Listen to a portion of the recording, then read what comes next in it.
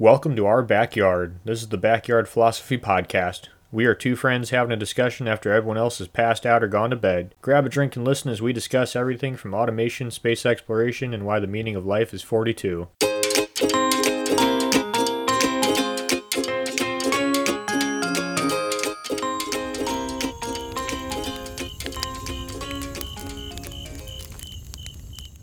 It's the night on the 18th of June, 1875, in the Liberty area of Dublin. People awoke to screaming animals, cows, pigs, horses, out on the street just screaming with the faint smell of smoke. People ran outside to see that Malone's malt house and storehouse on Chamber Street was ablaze and a liquid spilling out over the streets, spreading fire. That liquid was 5,000 barrels of whiskey, which were 5,000 hogsheads, like what you think of when you think of a cask, like the wooden barrel, which is the equivalent to 315,200 U.S. gallons, or, Mike, for your metric people, 1,193,000 liters. I'm so happy you did metric. And why do I feel like I either need Irish whiskey or Guinness right now? So the cause of this fire was unknown, but the people heard it and they started running away because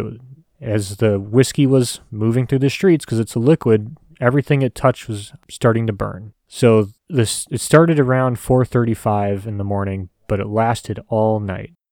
And the Dublin Fire Brigade came to attempt to put it out. But they're trying to put out each house, but by the time they maybe put out a house or got the occupants out, more houses were on fire. The fires continued to rage through Dublin. People were running in the streets. Animals were running everywhere, screaming.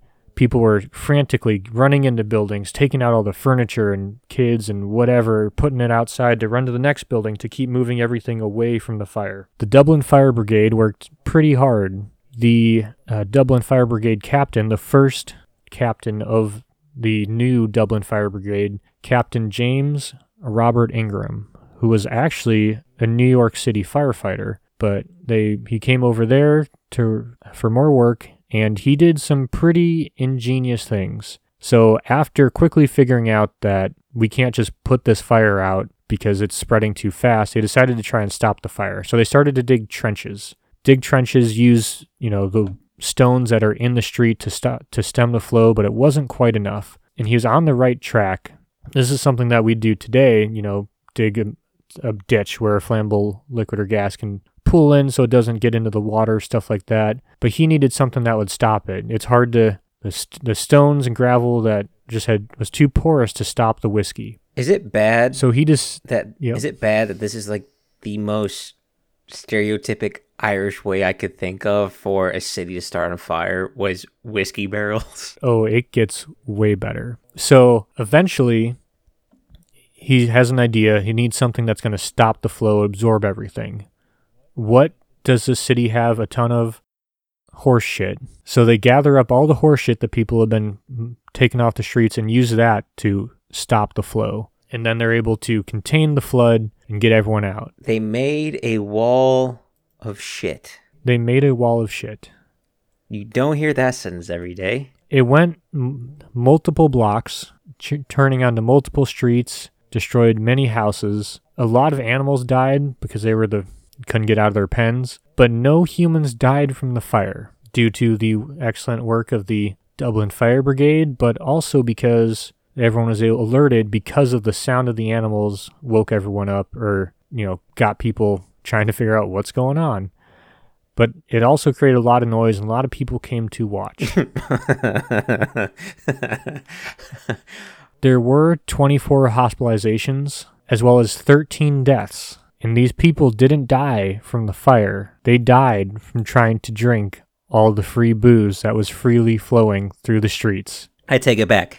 That is the most stereotypic Irish statement I think I've ever heard. And there is a reason for that.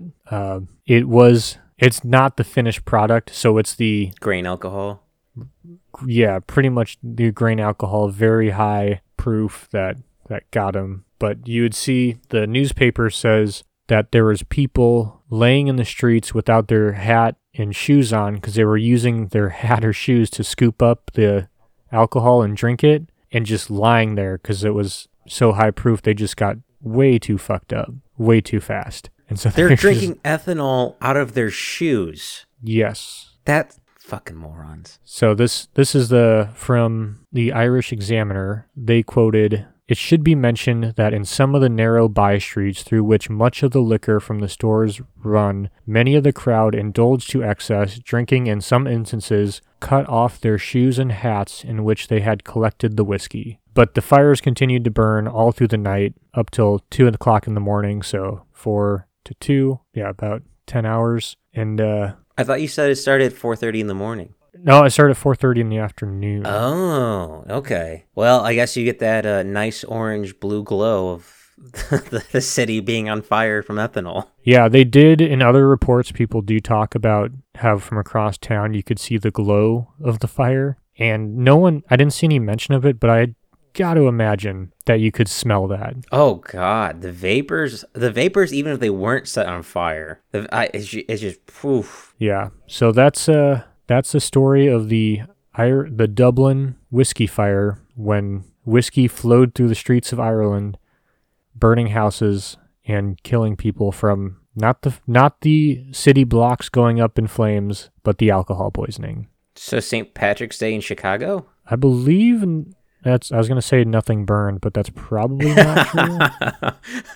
I was making a joke of all the alcohol poisoning in Chicago when that happens, when the alcohol rolls through the city streets. I think that would happen anyway. All right, touche. Be pulling shoes out. How desperate are you for a bottle, Nick? How desperate? Not desperate enough to drink out of my shoe, but those were different times. Well, that's all I had.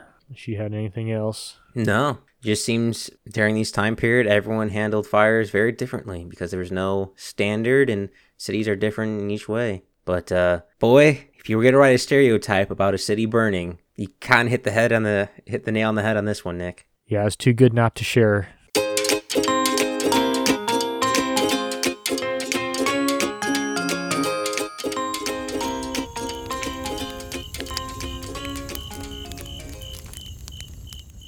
Thanks for listening to the Backyard Philosophy Podcast. We rarely finish a podcast without missing a point we wanted to bring up, so let us know what we forgot.